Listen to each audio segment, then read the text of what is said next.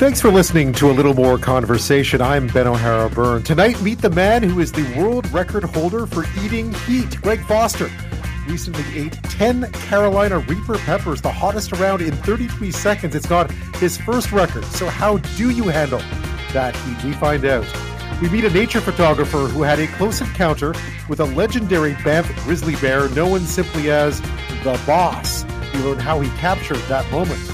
A BC tech company uses data to help firefighters in Minnesota learn more about fire threats and ultimately save lives.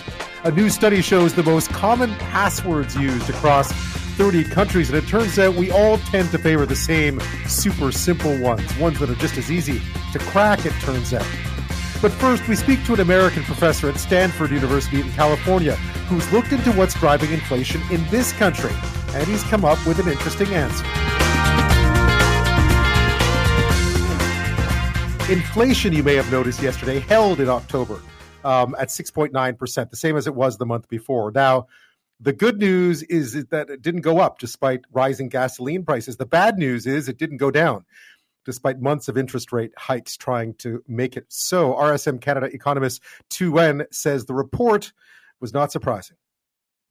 This was I think it was not totally unexpected. It's obviously not a good thing that inflation remains very stubborn, but the increase was almost entirely made up of increasing in gasoline prices, right? Now, keep in mind, it has eased from 8.1% back in June, so it's down a little bit. It's proving stubborn, though. Canada is not alone, needless to say. In the group G20, the group of 20 top economies in the world, Argentina, 88%, Turkey, 85%, Britain, 11.1%, the EU, 10.7%, the US is 7.7%, all of them higher than us. The only countries in the G7 faring better than Canada right now are France and Japan. But what is to blame for inflation in the first place? Why are we seeing this in so many places? Well, the opposition, of course, would like to blame it on the government. Here is Jasrad Halan attacking the finance minister in the House of Commons today. The minister's Mickey Mouse advice to cancel Disney subscriptions to magically save Canadians this winter from freezing won't help anybody. While the out-of-touch finance minister sits in her ivory tower in downtown Toronto lecturing Canadians, more and more people are hit with liberal inflation and rising taxes. So, what is to blame? I mean, we've been talking about this for months now, but one U.S. academic has looked at Canada's situation from afar. So it's always interesting when someone from outside the country takes a look at your country. And he has a theory. It may sound familiar to a lot of people who feel like Ottawa borrowed too much and spent too much during the pandemic. Joining me now is John Cochrane. He is a senior fellow at the Hoover Institution at Stanford University. He's author of the Fiscal Theory of the Price Level and a very good blog called The Grumpy Economist, which I recommend. And he joins us now. Thanks so much for your time. It's a pleasure. So this has been a billion-dollar question in many countries of late, certainly here in Canada. What is driving high inflation? And you've landed, I think, on a $700 billion answer. What might it be? I think the primary cause was that Canada's government, like the U.S. government and many others, basically borrowed and printed a whole bunch of money and sent people checks. Those people are spending that money, and that's driving up prices. You've agreed that that was helping people out was the right thing to do at the time. The problem happened afterwards. What was it? Helping people was the right thing to do in modest amounts, but it was horribly overdone by many of our governments. I know the facts in the U.S. more than Canada, and we don't have my Canadian co-author here. Right. But in the U.S., we didn't just give checks to people who were unemployed or kicked out of their houses. We gave checks to retirees living on federal pensions. Everybody got checks. So I think the wild overdoneness was a lot of the problem. I guess that was part of the issue. The rush to get money out the door meant that they cast a very wide net. And a lot of people here in Canada, they've been trying to take some of that money back. It hasn't been all that effective. They are trying to do it, but really just too much money out there, period. Yeah. And I know in the U.S., the discussion was not just let's help people in trouble, but let's give general fiscal stimulus. So this was the idea. You just don't need fiscal stimulus for an economy that's shut down from a pandemic. That's a different thing than a regular recession. So you've talked about the fact that what was needed here was a plan to repay that money, and that's what you're not seeing. Well, yes, our governments can borrow and print lots of money, and they often do, without causing a lot of inflation if people think the government has a plan to pay the money back. It turns into inflation when people don't see a plan to pay it back. And that's partly our politicians weren't making a lot of noise about we're going to pay this back someday, and partly the fact that it was sent out as checks, which sort of sends that signal. But there is not a constant tie between deficits and inflation. You can run big deficits if you're fighting a war. You can build up a lot of debt if everybody understands there's a reason, which there was in this case, but also if everybody understands there's a way it's going to get paid back. And then they hold on to the debt. It's a good investment. They don't try to spend it right away. So in this case, the opposite is happening. Evidently, yes, because people are trying to get rid of that debt, and we're driving up prices instead. What role did central banks play in all this? Because I remember I was actually working in the financial industry at the outset of the pandemic, and through those early years, there was an awful lot of talk that inflation would be transitory, it would be short-lived. Were central banks caught off guard here? They were amazingly caught off guard, and that's one of the big unsolved questions. How can central banks with the 2% inflation target get so surprised by 8, 9, 10% inflation? Oh, we didn't see this coming. I think the problem is in both the Bank of Canada and the U.S. Fed. Our central bankers just don't think in terms of supply. They think always in terms of demand. So they got utterly blindsided by it. They did participate in the big fiscal blowout was not just borrowed money. The Bank of Canada bought a lot of that debt from the government and turned it quickly into money, which is more inflationary. And the U.S. Fed did the same thing. So they were blindsided by it. They were part of the printing money part of it. And then they kept interest rates low for a very long time, not noticing that the inflation was coming. In that sense, they didn't really start the inflation, but they could have gotten going more to do the one thing they know how to do, which is to raise interest rates. Yeah, but if all central bankers, and this includes, the Bank of England, certainly the Fed, the Bank of Canada, all of them seem to be singing from the same songbook. So was this an issue of ideology? Was this sort of a way of approaching things that suddenly stopped working? I don't think of it as ideology, but it certainly is. Central bankers talk to each other. They live in kind of a bubble, and they speak this language that nobody outside the bubble knows how to understand. Right. And I think they talk themselves into, it's supply shocks, it's just transitory, it'll go away. Go back and look at the history of the 1970s. It's remarkably similar. Every time inflation went up, it's supply shocks, the dog ate my homework, it's not our fault, it'll go away.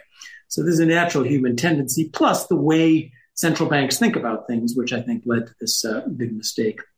Yeah, what is that? How do they think of it? Because right now, clearly what's happened is that inflation is high. It seems fairly sticky, fairly persistent, although it's showing signs of leveling off a little bit here and certainly in the U.S. where you are.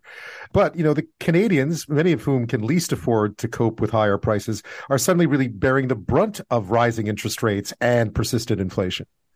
Yes, as we will in the U.S., things keep going this way. It's very uncomfortable. A central banker would love it if it just goes away. And sometimes little blips in prices do go away. Inflation is very poorly measured. Jumping on it immediately with high interest rates is hard. And their tool is very limited. Recognize what we're trying to do. We have inflation that comes from a big fiscal blowout, and we say, central bank, you go clean this up. Well, the driver's got his foot on the gas pedal, and the poor central banker has to pull the brake. And the tool is very uncomfortable. It raises interest rates, which people don't like. It raises mortgage rates, raises borrowing rates. The tool is to cause a little bit of a recession. Now, they hope to cause just enough of a recession to offset the inflationary boom, but that often goes wrong. And nobody likes a recession. So they're very reluctant to use it. And it has limited power, really, because the inflation came from somewhere else.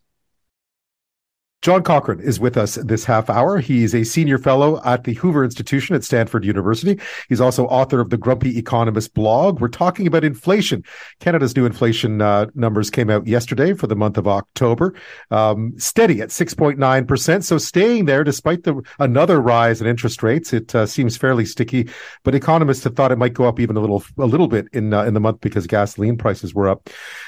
So we're seeing some of the limits of the Bank of Canada's sole tool, it seems here, which is to raise interest rates. What else can be done? Well, there is a big question right now. I'm going to give a little preface and then what can be done. And that kind of divides the academic community. We know we and central bankers know a whole lot less about inflation than we like to pretend. Right. And so will the inflation kind of go away on its own with modest interest rate rises? Or is the system unstable? And until the Bank of Canada raises interest rates above inflation, which means 7, 8, 9, 10% interest rates, will inflation spiral ever upwards? Now, conventional wisdom has been on the spiral ever upwards track, which says that only big interest rate rises and the consequent recession will bring it back. My own little branch of fiscal theory suggests no, that's not true.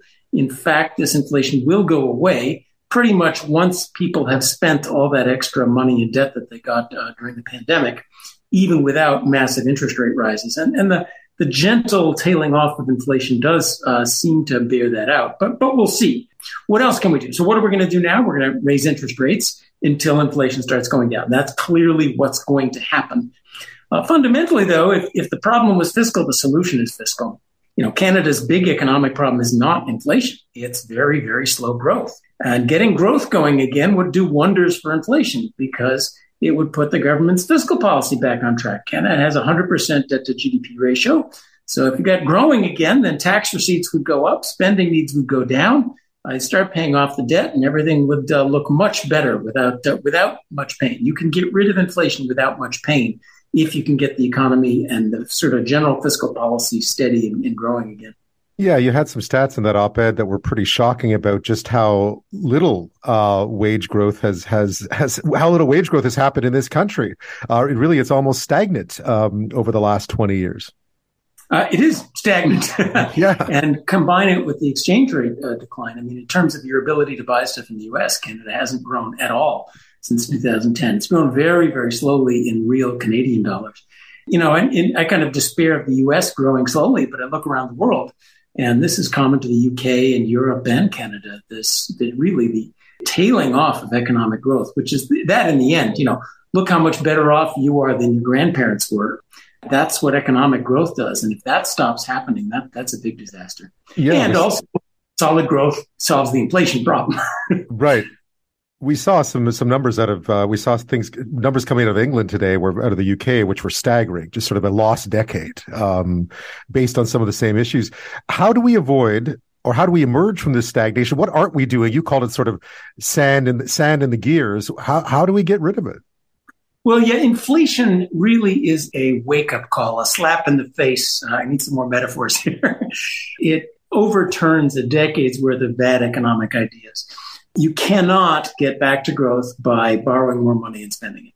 And sort of the standard economic policy advice, not from me, but from standard people who offer it, was, secular stagnation, you need to borrow more money, you need to send it out. That's over. The more money you send out, the more inflation you get.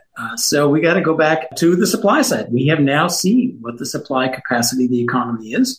Got to grow that. And that, you don't grow that with big schemes. You grow that with, I call it the Grand Murray Kondoing of the economy. Right. You got to clean up all the sand in the gears in each little market. As a last question, one thing I found interesting, though, is you think that, Canada, countries like Canada, the UK too, I guess at this point, the US, we're kind of in a precarious position if there were to be anything else that were to, another shock to the system, so to speak. I'm glad you brought that up because that really is what keeps me up at night. We make all our plans assuming nothing bad will happen, but we are now, both the US and Canada, at 100% debt to GDP ratio. That means the government has borrowed 1 times the entire annual output of the economy. And remember, the government doesn't own the whole economy, at least not yet. So that's many, many years of government revenue and spending. The danger of that is not so much the regular trundling along, but the what happens in a shock. Certainly there's a danger. If interest rates rise, then we have to pay more interest on the debt. Our governments are like a couple that buys a huge house they can't really afford, but the payments are low and they got the adjustable rate mortgage. Well, what happens when the mortgage rate goes up? That's a problem. And the other big problem is there will be another crisis, a pandemic. China invades Taiwan. I don't know, something bad will happen. Yeah. Sure. And our governments will want to stimulate and bail out and borrow trillions more dollars. And we have just found we're at the point where the markets are saying, we don't really want trillions more dollars of that stuff. We're just going to, we're going to try to spend it and cause inflation. So you don't want to go into the next crisis with your ability to borrow tapped out. The Grumpy Economist blog, again, I highly recommend it. John Cochrane, we'll leave it at that. Thank you so much for your insight on this. Thank you very much. Great questions. There's a famous story in my family about, we lived in a pretty multicultural area when I was growing up, and we had a bottle of Matook's hot pepper sauce in the house. I don't know, I think my dad used it, but there's a famous story about when I was 3 or 4, somehow it wound up on my burger and I ate it and it turned into a complete nightmare and I cried. And, the usual, the first really, really hot thing you consume. And this was talked about for years after that, this one incident where I'd eaten this hot sauce. So every time I look at people eating hot things, I think about that story. Now, Greg Foster's in a whole different league. He's from San Diego. He's a hot sauce maker, which makes sense. And he's just earned his 3rd Guinness World Record within a single year, no less, for ingesting, rapidly eating very, and I mean very hot peppers. The latest came in September. It's just been recognized by the Guinness World Book of Records. 10 Carolina Reaper peppers in 33.15 seconds. That's like, I gather that's sort of Usain Bolt speed for eating these things, if I'm mistaken. We'll find out. That's the fastest time. It's not the first one. And the Carolina Reaper is just unbelievably hot on that Scoville scale, Scoville heat units, the SHU. I'll let Greg explain exactly how that works. But how do you prepare? How do you train for this? We wanted to find out. Greg Foster, Guinness World Record holder and founder of Inferno Farms Hot Sauce, joins us now. Thanks so much for your time tonight. Oh, it's a pleasure to be here. Thanks for having me. So tell me about the Carolina Reaper pepper, because it sounds hot, let alone tastes hot. It is extremely spicy. It is, I call it a paradigm-shifting experience when you try a fresh piece of a Carolina Reaper. It really, if to the uninitiated, it's hard to comprehend just how spicy it can get. As you mentioned, the Scoville scale, the Scoville heat units, Carolina Reaper averages right around 2.2 million at this point, Scoville units. To put that in perspective, a habanero pepper is about 300,000. A jalapeno pepper is about 5,000. So we're talking exponential factors of heat. And paradigm shift, as you put it. Yeah. Yes, it really is. The first time I tried one, it was so mind-alteringly hot that I was on the floor of my living room in the fetal position in sheer agony, but giggling in joy and pain and euphoria all at the same time. Just in the sheer amazement of how spicy it was going on in my mouth at that time. And does it like so many things, does it get hotter? Does it have a lingering impact? It's sort of, how does it first hit, and then how does it linger? Well, the first time, that I tried the Reaper, I tried a slice, just a small slice of one. And I chewed it up and I swallowed it, and I waited for about 30 seconds, and it wasn't out of the ordinary spicy. I was just like, okay, what's the big deal? So I had another piece thinking that it was a dud pepper, right? And as soon as I finished chewing that one and swallowing, it immediately just like, it was like a volcanic eruption is a great way to describe it, where you feel this sort of bubbling, and then all of a sudden it's just this torrent of hot lava consuming your senses. And it continues to go up for another 10 or 15 seconds, and then you kind of stay at that peak for a little while, and then it kind of trails off over a period to a slight tingle about 20 minutes later. So it is quite the heat roller coaster, just having, a piece of one for those, again, the uninitiated that haven't experienced that kind of heat. It really is something to behold. Are they common I guess we don't use them in cooking, right? Or at least not often. You know, the at least here in the States, you know, the industry is seeing a big expansion. You know, we're seeing a lot of growth in the hot sauce world and in the pepper world, certainly through like Facebook communities and social media and TikTok, of course, and all of these challenges that come up. So there is more and more interest and more awareness of it. The high end usage in the hot sauce world kind of falls into two categories. One of sauces that are diluted enough that they're really spicy, but they're still enjoyable. And then the novelty level heat that uses extracts and just very high percentage by volume of pepper in there to make just the hottest thing possible. So there's more experience. Every year. There's more and more interest in every one of these records that I break. There's more and more noise being made about them. So it's been really fun to be a part of it and really fun to watch. Yeah. So tell me, so you ate 10 of them. You just talked about eating a piece of one earlier and crawling into the, sort of ending up in the fetal position. You ate 10 in 30 seconds. That's how does one train for that? Practice, lots of practice. Wow. You know, my first world record that I took was back in 2016, was the most Carolina Reapers eaten in 1 minute. Right. And I did 120 grams, and that record still holds to this day. And we've attempted to break that record probably on average 4 times a year since then, only with a short break, of course, during pandemic. Right. So my practice at consuming large amounts of these peppers very fast, I've had a lot of practice, you know, and as a hot sauce maker, as somebody who grows Carolina Reapers every season, I have a plethora at my disposal. So I am a habitual consumer at this point, to a level that most people look at me with just, you know, jaws agape at in wonder of how can you do that? How do you not suffer and die? It's like, it's an acclimation to the way that my body reacts to it, and an awareness of what is to come. You know, when I eat a piece of Reaper, I know that initial breath will be taken away and the heat's going to build and it's going to hit a certain level. And since I have a lot of practice with it, I don't suffer the physical shock. I don't go through, you know, mental panic and all of those things that a lot of people tend to experience.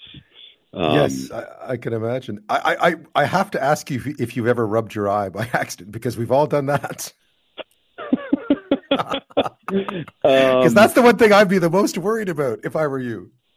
Well, the fact that I eat them regularly and I cook with them regularly, the short answer to that is yes. And let me just say, the eye is not the only thing that I've touched that I've regretted handling Reapers beforehand. No kidding. Your hands are like toxic at that point, right? Or like flamethrowers. Yeah, at that point. It's gotten to the point where I've forgotten that I've handled things, and then, you know, I'll jump in the shower at the end of a long day, and like my forearms will burn, and my whole face, if there's powder, my whole face will burn, you know, and it's just like, oh yeah, that's right, I was handling Reapers today. So it's always an adventure in our house. No kidding. I actually saw Joey Chestnut win one of those hot dog eating contests. We were just happened to be in New York on July the 4th, ended up on Coney Island, and there he was. So I've always been fascinated by the ability to eat things quickly. That's a bit less, that's more sort of endurance. And I think yours is more kind of, you know, yours is more like the 100-meter dash, I think, than the marathon. Yeah, it really is. You know, a lot of the time it's gotten to the point now where pushing the limits on the speed and consumption is more about the mechanics really than the heat tolerance. And frankly, this one of 10 Reapers in 30 seconds, the real peak of the heat doesn't hit until I've finished eating all 10 of them, right? So that just mind-bending amount of pain that's about to wash over me hasn't even occurred by the time that I'm finished eating. So it's really more of a speed eating challenge to get the record, and then it's just, my own masochistic mind that wants to deal with the aftermath. That must be. Yeah, I'm sorry. No, go ahead. I was going to say I really do it for everybody out there that enjoys Schadenfreude. It's like suffering for others' enjoyments is kind of a fun thing for me with these peppers, because I can tolerate it. I can get that amount in my mouth, and yes, it still hurts a lot. So, I break into sweats, and I'm writhing in pain, and I try to bring some fun and joy to and awareness, obviously, to the pepper community, and of course, marketing purposes for my own hot sauce company. But it's really about, of course, yeah. I've got this talent. I've cultivated this talent. I may as well make the most of it while I can, right? Absolutely. Listen, if eating 100 hot dogs and whatever is considered to be a high art, this is even cooler, by the way. I think because there is sort of a cachet about it. You do have the company. I can't let you go without asking you what would be, if you had to pick a pepper that you'd actually really love to eat, what's the best one? Without going into the 1.6, going off the Richter scale, the Scoville heat unit scale, so to speak. I've gotten to that point where eating peppers for me is there's a pepper for just about any meal, any palate, anything you're going for. If I'm doing, like, let's say some sort of barbecue meat, like smoked meat, I'll probably tend towards like a smoked pepper, like a chipotle or a pasilla or, ancho or something like that, that's got a little more depth of character to it. If I'm doing something like a salad, that's when I'm going to bring in like the ghost pepper or the Reaper or something that's going to give me that sort of fresh, exciting bite, and then the heat on the backside. I've kind of grown out of eating the habanero. I've done it so much as a younger man that the flavor of the habaneros, to me, just it. I know this is going to sound kind of trite, but it's kind of bland to me anymore. A lot of people why not? describe it as citrusy and bright and all these things, but I get that out of a lot of spicier peppers that meet my heat desires for meals, the scorpions, and there's a lot of exciting new crosses out there. This year I grew some white Carolina Reapers that have a very bright, almost like grassy green flavor to it that harkens back to what I used to get out of the habanero. So, I'm looking at the variety on the top end for me for my consumption. It's just kind of in my nature now, where the munching on a jalapeno or a serrano pepper is just like, okay, whatever. It's like I may as well be eating a cucumber. Yeah, exactly, like a gherkin or something. Yeah. Exactly. Well, Greg, it's been fascinating. Thank you so much for sharing all of that. I learned more in the last 15 minutes than I learned in most days. So thanks so much. Well, that's great. I'm happy to share, and I really appreciate you having me on. Thank you so much. Well, if you're going to be a bear, be a grizzly bear. A friend of mine used to say all the time. I'm not even sure where the saying comes from, but it sounds good. And if you're going to be a grizzly bear, you may as well be the boss, right? That's a great name. Makes me think of Bruce Springsteen, but yeah, the boss. That's the nickname given to an absolutely enormous grizzly that calls Banff National Park home. Bear 122, I believe, is the official name. He's in his 20s. He weighs some 600 pounds, the largest and oldest of his kind in the area. He's one tough customer. Apparently, he survived a train strike. So you can imagine what it might be like to have a relatively close encounter with the boss. especially at this time of year. And that's exactly what happened to award-winning nature photographer Jason Leo Bantle, who joins us now. Thank you so much, Jason, for your time tonight. Good evening, Ben. So tell me about this. You must have known all about this bear before you set out. Yeah, I live out in the Canmore, Banff area, so the boss is a local legend. I know now he's becoming a Canadian legend through all the press this week, which is awesome. Yeah, he's just one of our local bears that, you speak of some of the things, his age, being hit by the train. One thing you didn't mention is at one point he actually dug a black bear out of its den before he went to sleep and had a bit of a snack. So he's kind of a big bad bear, but he's just doing his bear things, right? Yeah, bears will be bears. I was actually reading about it in a UK paper today, believe it or not, Jason. They've picked it up too, about the boss and your photos, mind you. So what happened on this particular day? I don't go looking for the boss. I've experienced the boss on 3 different occasions over the last 5 to 7 years. On this certain occasion, I was headed out for another shoot, actually to photograph moose, and I was traveling down a snowy roadway.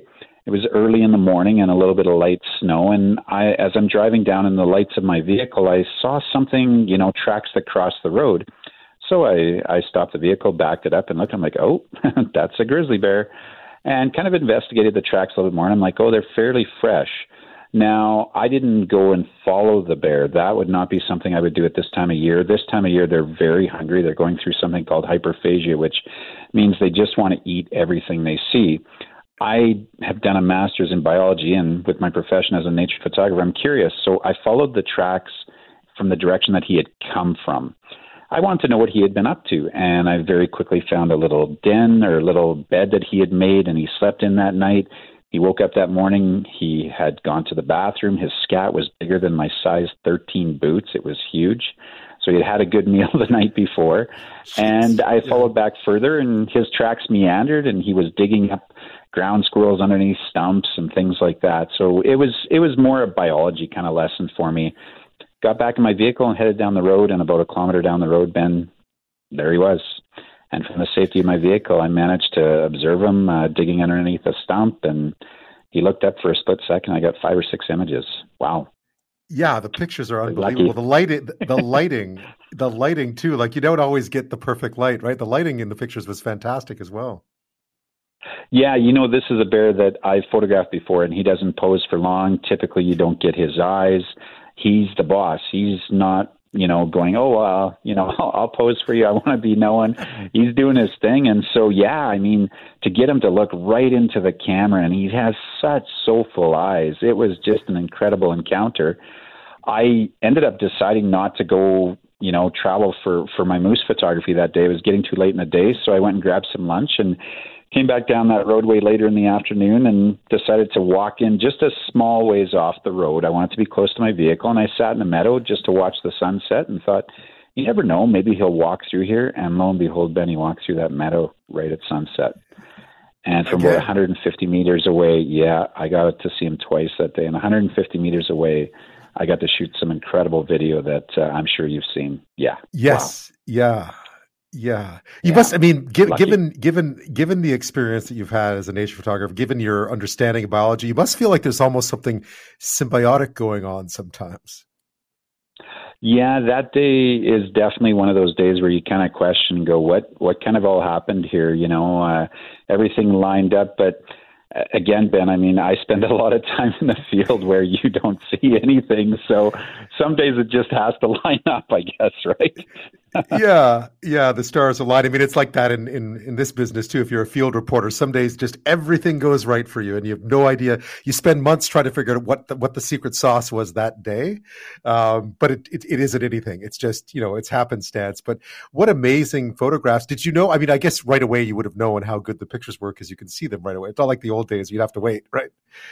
Yeah, and actually, I'm an originally 35 millimeter film shooter. So you're right. You used to have to wait a week to get your film back and such, but now with the digital, it was neat to see the images until you actually print them, though, because I my work, I have the All in the Wild galleries, and until I actually print the work and get to see them on that print, I don't really have that same appreciation because I'm still a print guy. I love that feeling of the print and such. And you know what? Maybe Ben, he just wants his story told. He's getting a little bit older.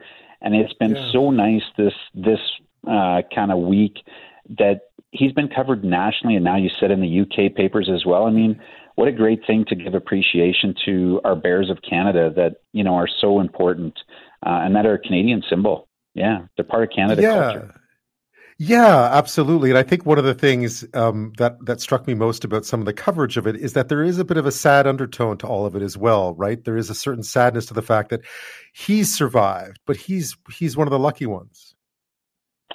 Yeah, Ben, you speak of something that, not everybody is covering, and you're right. I mean, we lose a lot of bears, unfortunately, in our, Banff area to rail strikes and to the roadway as well. We lost a very, young and up and coming female this year that got hit on the Trans-Canada, and we lost her mom the year before on that exact same stretch of highway on the Trans-Canada. So Parks Canada works so diligently to help these bears and work to make sure that they're safe, and we have to do our part as well by being respectful and not heading out into that back country and not being bear prepared, right? Bear spray. And don't approach bears, I have a long lens for a reason, Ben. You don't want to get close to these bears, especially the boss. Especially the boss, yeah. But you did capture some unbelievable photos of him. I mean, having captured photos of him before, what about these? When you talked about his eyes, you just have that shot where he looks, there's the one where he looks like he's looking right at you, and you wonder what he's thinking. Yeah, when I first saw the image and shared it with my partner, we both kind of said he actually looks a little bit, almost a little bit sad. And I said, I don't know, maybe he looks soulful. He's getting up there in age, and perhaps he's appreciating the fact that he's going into hibernation, and he's going into hibernation in really good shape and really healthy and such. But maybe he's become a little bit more of a thoughtful bear. Now we're anthropomorphizing, but we are. It's hard to say what's going on. And then the video that I shot in the meadow and such, I did grab a couple stills there quickly, and he didn't even know I was there, which was really nice. He just kind of lumbered through, being the boss. He's just going in his direction, and no worries or concerns. And some of the stills there with the evening light, there's some beautiful rim lighting on him from the sun setting and such. And these images have a bit of a, I don't know how to say it, but a real surreal feel to them in terms of where this bear lives and the life that he lives. He's in the mountains. He's in those cool, dark, mountains that just have the beautiful light early morning and late evening. So they're different from my other ones. My most recent release of him was a very, head on coming right at me and a really intense bear, which he is, but it's nice to see the softer side of the boss too. Yeah. Yeah. What struck me about it too is that he seems to lead a pretty solitary life, right? He's got a few things on his mind, obviously, but he seems to roam alone, so to speak. Yeah, well, he roams a big area. He has a home range of, I think Parks Canada said something around the neighborhood of 2,500 square kilometers. Wow. And grizzly bears are, huge area. Like, he will go into BC, I was told, at times from Banff, so he'll wander that far in. They did have a radio collar on him at one time, and it showed, grizzly bears for the most part are a solitary animal, except in that spring season. And he would do these big ventures, kind of in the valleys and such, looking for girlfriends. He's fathered, they estimate, somewhere greater than 50% of the cubs in the valley. So come springtime, he's a busy boy. He's very social then. But you're right, the rest of the year, he's just a solitary, cool guy, doing his thing. Jason Leo Bantle is with us this half hour, a nature photographer based in Canmore, Alberta. We're talking about some recent pictures that he took, some spectacular images and video of a grizzly bear known simply as the boss. He's a big guy. a big guy, 600 plus pounds. He pretty much rules the roost, so to speak, in Banff National Park. Jason, I just want so, they don't always do the greatest job in the tabloids in the UK. So this is the Daily Star UK's online article about your photos. World's toughest bear, the boss. It starts. Survived being hit by a train and his father to 70% of cubs. It says the impressive behemoth bear dubbed the boss has survived being pummeled into by a train, fathered 70% of cubs in the area, and even eats his fellow grizzly bears as the 600-pound Titan travels a park. So there you go. There's your story wrapped into like tabloid style, which is, I'll send it to you. It's pretty amazing. Yeah, I'd love to see that. Yeah, well, he's going to be a legend in the world, not just in Canada. Yeah, no, the tabloids have a very specific style, the British tabloids of writing, and that's it, right? That's it. So it catches the eye. It's fairly complimentary otherwise, though, about the boss. So what now? I guess, it doesn't get better than this, I suppose, but he's obviously not going to be seen for a while now, I would imagine. Yeah, talking with Parks today on another interview program. The thing is that he is a bear that will go to sleep quite late. I wasn't even aware of this, Ben, that they said some years he may not even go to bed until shortly after Christmas. Really? Part of it is if a grizzly bear, and I think this don't quote me on this, but I believe this is with black bears as well, that if they have a food source and they can still move around, meaning the snow hasn't gotten too deep, they will delay going into hibernation, and then they'll just go for a shorter sleep.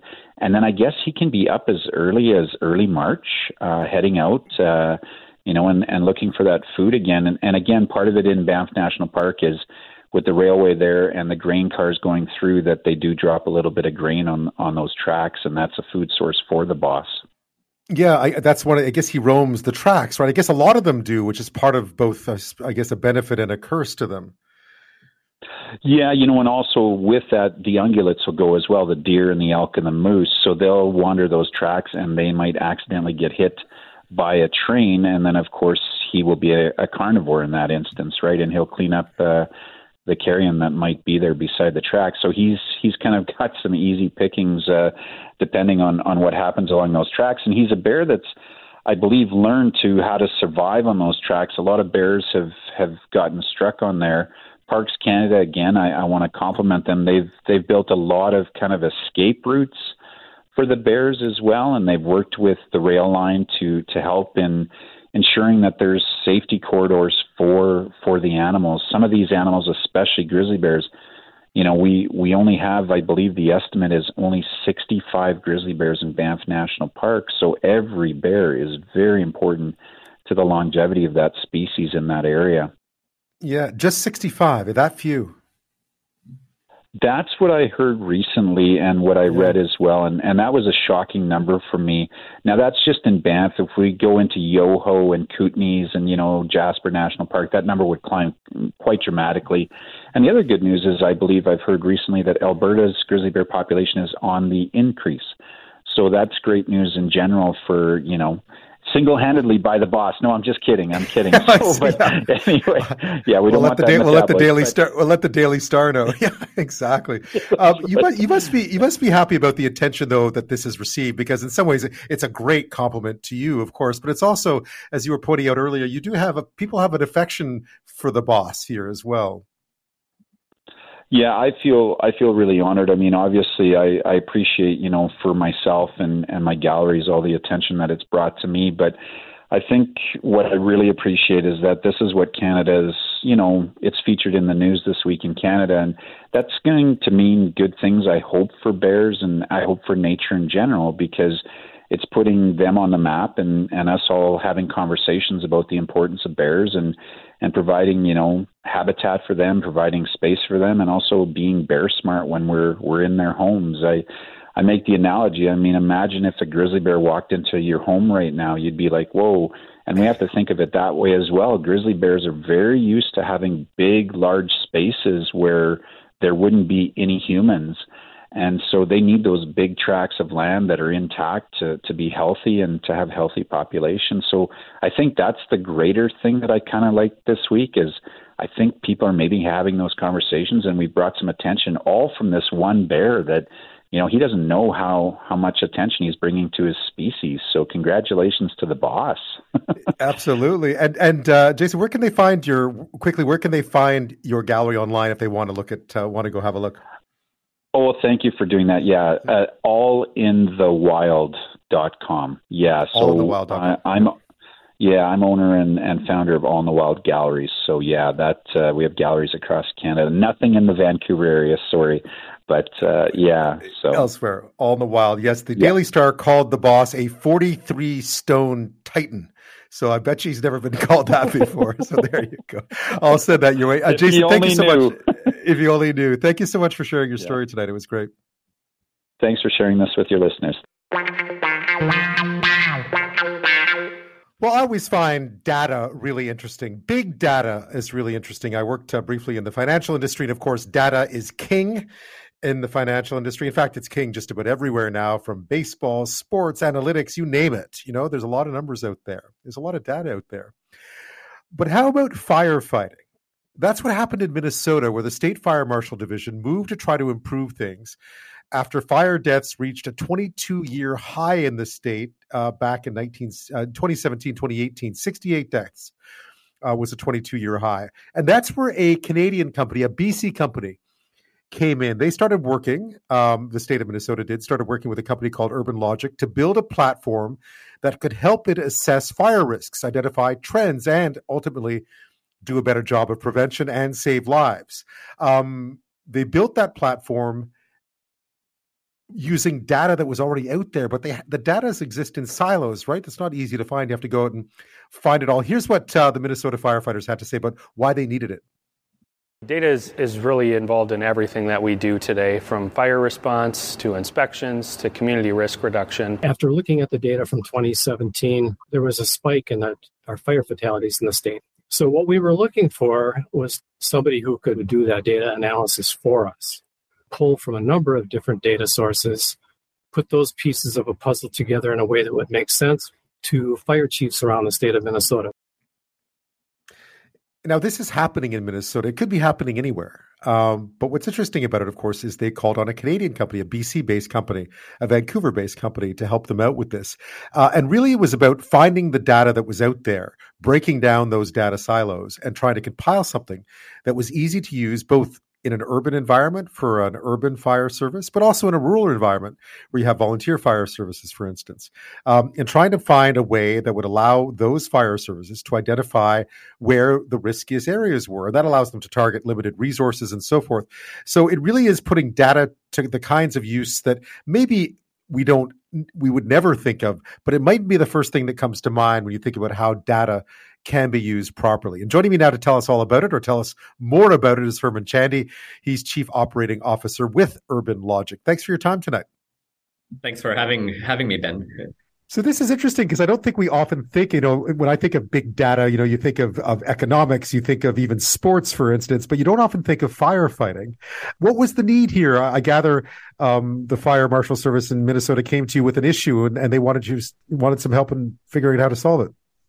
Yeah, no, that's exactly correct. So, unfortunately, the state of Minnesota had a record number of fire deaths back in 2017, 2018, and that trend was continuing. And they found out that a lot of those deaths were caused by cigarette smoking. Now, it took a while for them to establish that trend, and that's often a problem in government. The time to get that insight, to learn about what's happening in your community, it takes a while. So the state of Minnesota tasked us to come in and essentially, build a complete picture of their community. Where do residents live? Where are the risks in terms of casualties that might happen as a result of fires? Where are the smoking rates in the community? And can that data be used to better target prevention efforts, education efforts, knocking on doors and installing smoke detectors or other type of education campaigns to really help the community. So that's how the work started, and that was a problem, and that's sort of how we approached the problem. Now, I imagine that all that data doesn't live in one place, right? That this was going to demand you having to go out and search for a lot of this data so you could build this image really of the state. Yeah, that's exactly it. If you think about government and how government makes decisions around how to deploy resources, it often involves, hey, where is my data? And when you start with that question, you realize how much of a data silo problem exists in government and in the state of Minnesota. So what I mean by that is the state has data. The cities within the state have data. The counties within the state have data. The fire departments have data. The federal government has data. And if you want a complete picture of your community, where do residents live? What are the streets like? Where are the wildlands where might be fires? Like that data picture, and completing that data picture just takes a lot of time. And most people in the public sector don't have the skills to do that. So UrbanLogiq, basically, we're the data silo busters. We go around, we acquire, clean, grab this data from various sources so that fire chief can just log into a system and see this is the picture of my community across all levels. How does it work then? I know that it was there was a big splash yesterday in Minnesota specifically, but it's a Canadian company, so we'll talk about it here as well. But how exactly does it work? So in terms of individual fire services in Minnesota, what do they now have access to that they didn't before? Yeah, so let me paint a picture. Let's say I'm a fire chief in a suburban city. I manage a fire department. I have 3 or 4 staffs, maybe 1 fire hall, maybe 2 fire halls. Now what they can do is they log into a system on the web, and essentially they could then decide, for example, the Red Cross has donated a bunch of smoke detectors. Where do I put these? Like who do I target? And so they can log into the UrbanLogiq system, our fire analysis tool, figure out which neighborhoods to target based on demographic profile, based on past fire events, and then basically spend a couple hours, knocking the right doors in the right part of the community, and offering to install those smoke detectors. So that is an example of how this works. We give the fire chiefs, we give stakeholders the ability to basically better plan their prevention efforts, whether that's smoke detectors, whether that's a fire truck to a school to educate children about, fire risk at home, any type of sort of prevention effort. That's what our system allows for in a few simple clicks. Because I guess previously they were pretty much reaching in the dark a little bit, not really knowing exactly how to target these. I imagine they have a certain amount of knowledge that would be inherent to being a firefighter in the district, but they didn't really know. That's exactly it. A lot of folks in government, they rely on their gut. They rely on their life experience. They rely on heuristics. They know their community, right? And the reason to do that is not necessarily out of choice. Governments collect data. They might only use 20% of that data they collect because it's just too difficult to work with the rest of it. So if you start with their gut, you're probably making decisions that are based on life experience, but where you're probably making decisions that don't correspond to data if you had access to that data. So, we give them a more complete picture, and we also give them a complete picture while they're very stretched for time. That's the other key thing here as well. Like firefighters are responding to medical calls now, other types of emergencies. It's not just fires. So they don't really have a lot of time to think about fire risk management. So yeah, that's the benefit of the complete picture we provide as a result of our platform. Yeah, I guess they have limited resources, right? So this also helps them target the limited resources they do have in a way that makes more sense. That's right. Limited resources. We're talking about the state of Minnesota, which is a big state, right? And a state is composed of your urban centers, but it's also composed of your suburban centers and your rural centers as well. So, rural areas which have fire risk, they're often run by volunteer fire departments. So just think about the fact that your fire chief might have a day job or a desk job, and then it's like, okay, I got the weekend to think about, prevention efforts. And so they're especially stretched for time. So we're dealing with all type of fire departments. We're not just focusing on urban areas, cities. Dense cities often get a lot of attention in this type of technology. We're focusing on all types of communities in the state of Minnesota. Yeah. Anything, I know it's early days yet, but is there anything that was counterintuitive that has already jumped out of this data, even for them? Yeah, there was an example that was a success story that was given to us right off the bat. So in Minneapolis Fire Department, essentially, there was a campaign that they wanted to run a couple of weeks ago. The health department got involved because there have been a lot of fires in Minneapolis. And the insight they were able to gain was, I'm in the UrbanLogiq tool. I see that, wow, most fires happen at 6 to 7 p.m. And they happen as a result of cooking fires, right? So that allows for like a targeted campaign, a messaging campaign where you send a message out to the community, maybe through social media.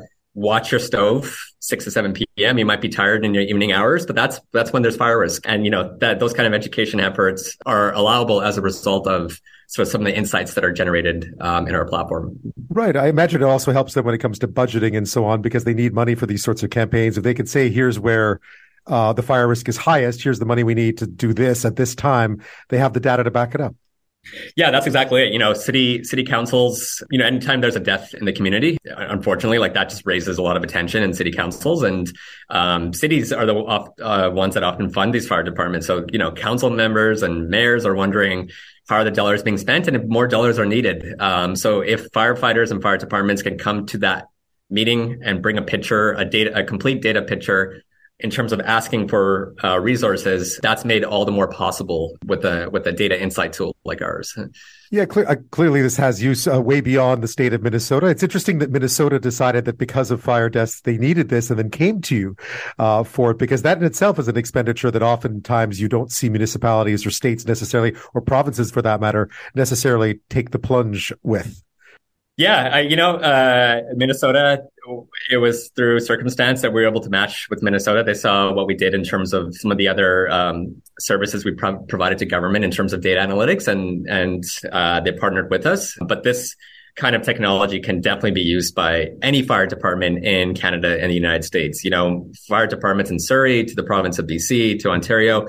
Every different community does community risk reduction efforts and fire prevention efforts. And we know, based on how Minnesota did it, that there's probably a data silo problem that exists across many fire departments. So we truly believe the technology we jointly developed with Minnesota can be used by other jurisdictions, both in Canada and the United States.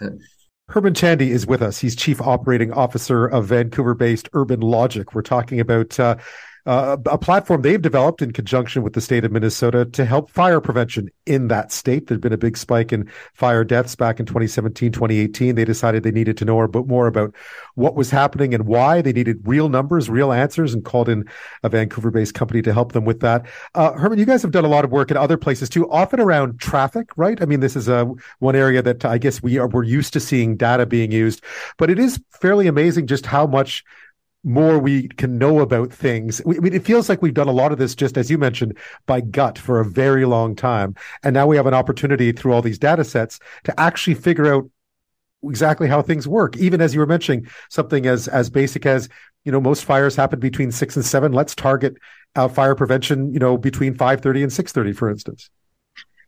Yeah, that's right. It all starts with this fundamental premise that governments impact our lives every day at all levels. Like, a lot of people don't realize it. You take a step back when you leave your house, when you're commuting to work. That is a series of government decisions. The roads, the traffic signals you have to go through, where businesses decide to locate, the supply chains that supply those businesses. So in terms of how government operates, yes, we're talking about fire safety, but you can extend that back and talk about sort of all types of data across all type of government decision making. Here in Vancouver, we have a long range transportation plan process, and folks have decided to build a $4 billion SkyTrain, right? And if you take a step back and wonder like how that decision making process came together and what kind of data sets were analyzed, the stuff I talked about in terms of fire departments and their data gaps and data silos likely extends to that decision making process around transit infrastructure as well. So, we see it all, and we think big data and even just data access in general to the public sector has the potential to transform government and can make government more efficient and build sort of more resilient, safer communities. Because we've seen it work elsewhere. I mean, I always think back to, Billy Beane and Moneyball and so on, and sort of the idea that for a very long time, baseball was a gut instinct sport where scouts were gut instinct people, but all of a sudden they started using analytics and it changed the sport to a certain extent. I know that's very simplistic, but in some ways I gather that a lot of what we've been doing around safety and prevention and urban planning and so on, not that it's not done with expertise, but sometimes it's also done with knowledge gaps that we could fill and do a better job with. Yeah, that's right. Like, we don't want to discount expertise. Folks in their professions, especially in the public sector, they are the experts. You spend your whole life becoming a firefighter and getting trained up. You spend your whole life becoming a traffic engineer, learning how signals operate.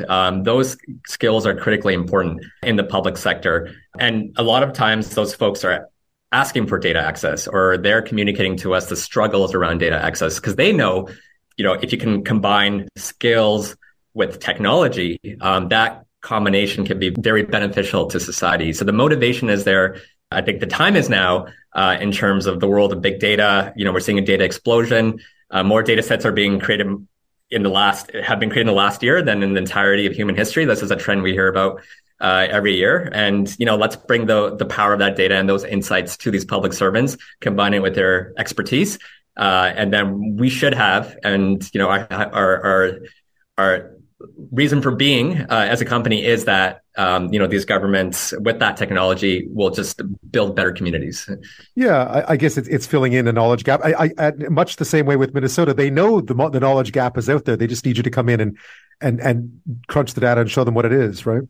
Yeah, that's exactly it. In the state of Minnesota, we brought in the knowledge gap was around what are the demographics in the neighborhood? What is the infrastructure like in the neighborhood? What are the building footprints? How old are building structures? How new are building structures? Those data sets, like the knowledge is there that should be looked at.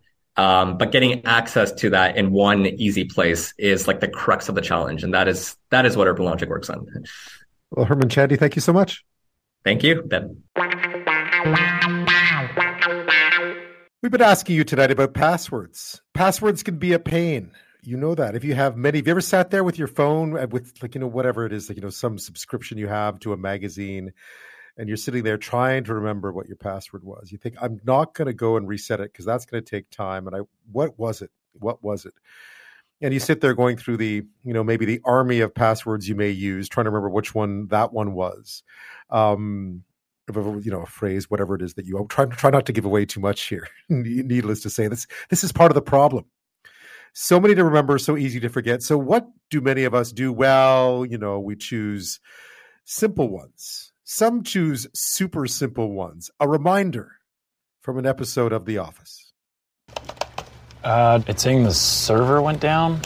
Does anybody know that password? Because otherwise we can't do any work. Oh, try password. Nope. Try 0000000. No. Okay, now try 000001. Okay, I'm not doing every number. Yeah, you get the idea. Well, a new study published by password management service NordPass lists the top 200 passwords across 30 countries. Imagine. It turns out we have an awful lot in common. The top one in this country is 1, 2, 3, 4, 5, 6. That's number 2 across the 30. Number 2 in Canada is the word password, as you heard there.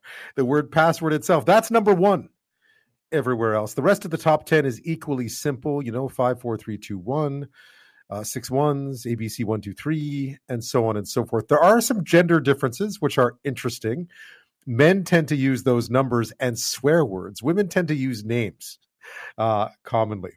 So, of course, experts warn this isn't just about being novel. Experts warn the problem with the really common ones is that they can take less than a second to be cracked by someone who knows what they're doing. Joining me now is Gerald Kasulis. He's VP of Business Operations at NordPass, with more on what the most common ones are, what the problem is, and what you can do about it. Thanks for your time.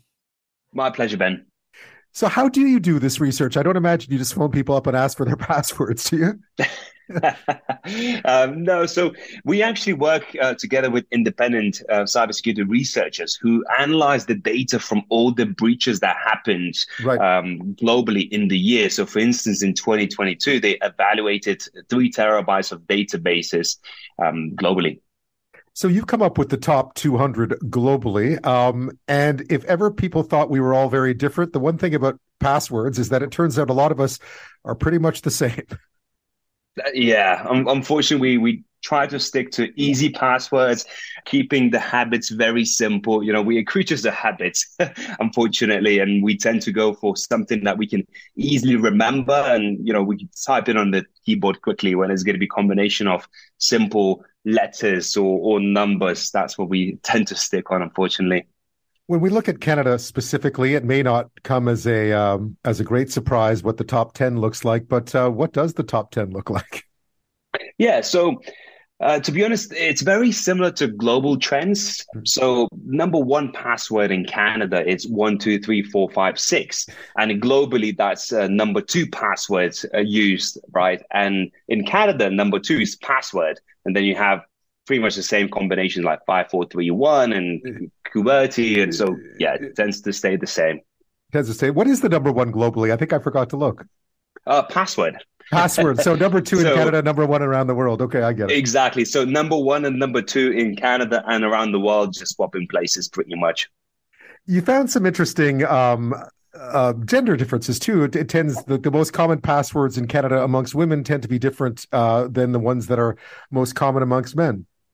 That's correct. Yeah. And it's interesting because we do this research every year, and every year we see similar statistic where, between men and women. So for instance, women tend to use nicer words. Like for instance, even here in Canada, like female, they use like number one common password is sunshine.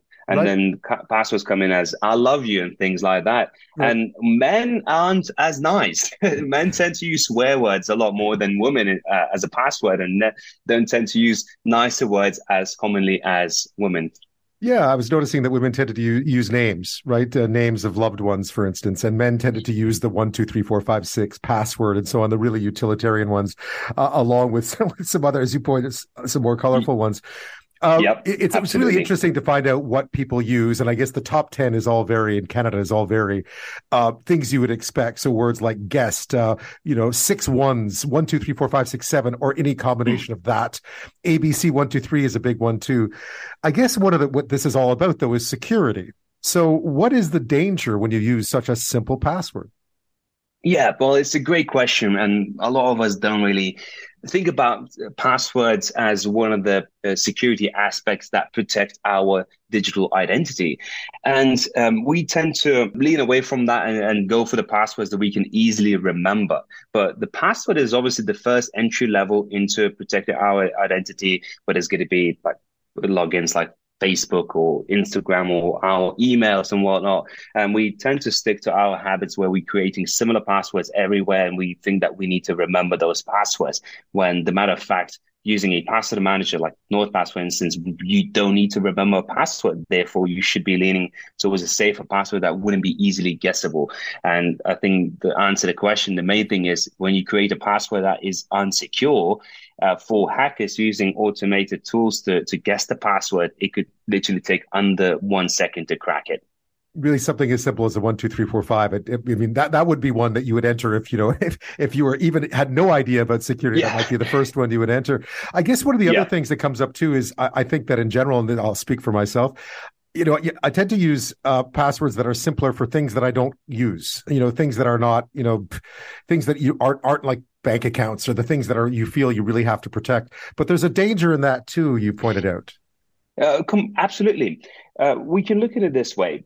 Between the combination of different websites and different data points that we enter on different logins where we don't necessarily create a secure passwords because we don't care about protecting that identity of ours too much. But then remember, from each of data points that could be collected on the different websites, the hackers could absolutely get enough data points to be able to crack even secure passwords that we could be creating on our logins into online banking, for instance. And goes into identity theft and different things also, where we could leak our addresses, we could leak our date of birth and full names and whatnot, and that could obviously be used to sell our data online as well, to target us better as well. So we want to avoid those things, and we want to learn to protect ourselves a lot better. How much more sophisticated are hackers today when it comes to spotting what could be called, sort of building a profile of you, trying to figure out what it is that you might do, anticipating what you might use as a password? Because obviously, oftentimes you see those things on social media where people are like, tell me what the name of your first pet. And you're like, you might as well just tell someone your password, right? Yeah, I think one of the main things to realize is that hackers don't sit at the laptops and guess our passwords, right? There isn't going to be a person at the end just sitting there and typing in different passwords, trying to guess what your ID login is. They tend to use sophisticated tools, same as we do, right? When we are trying to log in somewhere or whatnot. And hackers doing the same things. They're using analytical tools. They're using the tools that would guess the passwords. And that would obviously mean that they could go through guessability of the password within milliseconds and try to apply thousands or millions of guessable passwords in a short period of time. And those guessable passwords would be the same as we can see with the most common passwords globally. So chances are, if you gain access to a leak to, I don't know, maybe 100,000 emails and apply these 200 most common passwords in the world to those 100,000 emails somewhere, you'll be able to log into at least, a few of those logins and those analytical tools that hackers use obviously simplify things for them. And they're being very clever how they go about that. Right. And once someone gains access to one of your profiles, how much easier is it for them to gain access to others? Oh, very much so. It gets easier and easier, as you can imagine, because by you logging into my login somewhere where I could be not necessarily securing that too much, because this is not a very common login and whatnot, where I don't need to protect my data there too much, but you'll be able to maybe get my full name there or my email, maybe my date of birth, and you combine that with other data points that you have on me, then suddenly that will potentially could grant access to my other logins I have elsewhere. And then it goes back to the point where I said a lot of people, including probably, you and I, we fell victim to that. We tend to reuse passwords. And because we go into that habit of trying to remember the passwords, right? So how many passwords can you remember, right? Probably 2, 3, 4, 5 passwords. Yeah. And those could be even slightly, even secure passwords, could be a combination of words. And obviously might take longer for the hacker to guess that password. But then what that means that imagine potential data leak happens where the website data and the database itself gets leaked. And even if I had a secure password there attached to it, that password is exposed with a password hash exposed to the dark web. And by hackers gaining access to that password, they could try to apply the same password to other logins that I have elsewhere. And by me falling victim to reusing the password and not having good habits around the cybersecurity itself, they'll be able to gain access to my other logins and could be more important ones. It could be maybe Facebook accounts. And then obviously this opens a can of worms.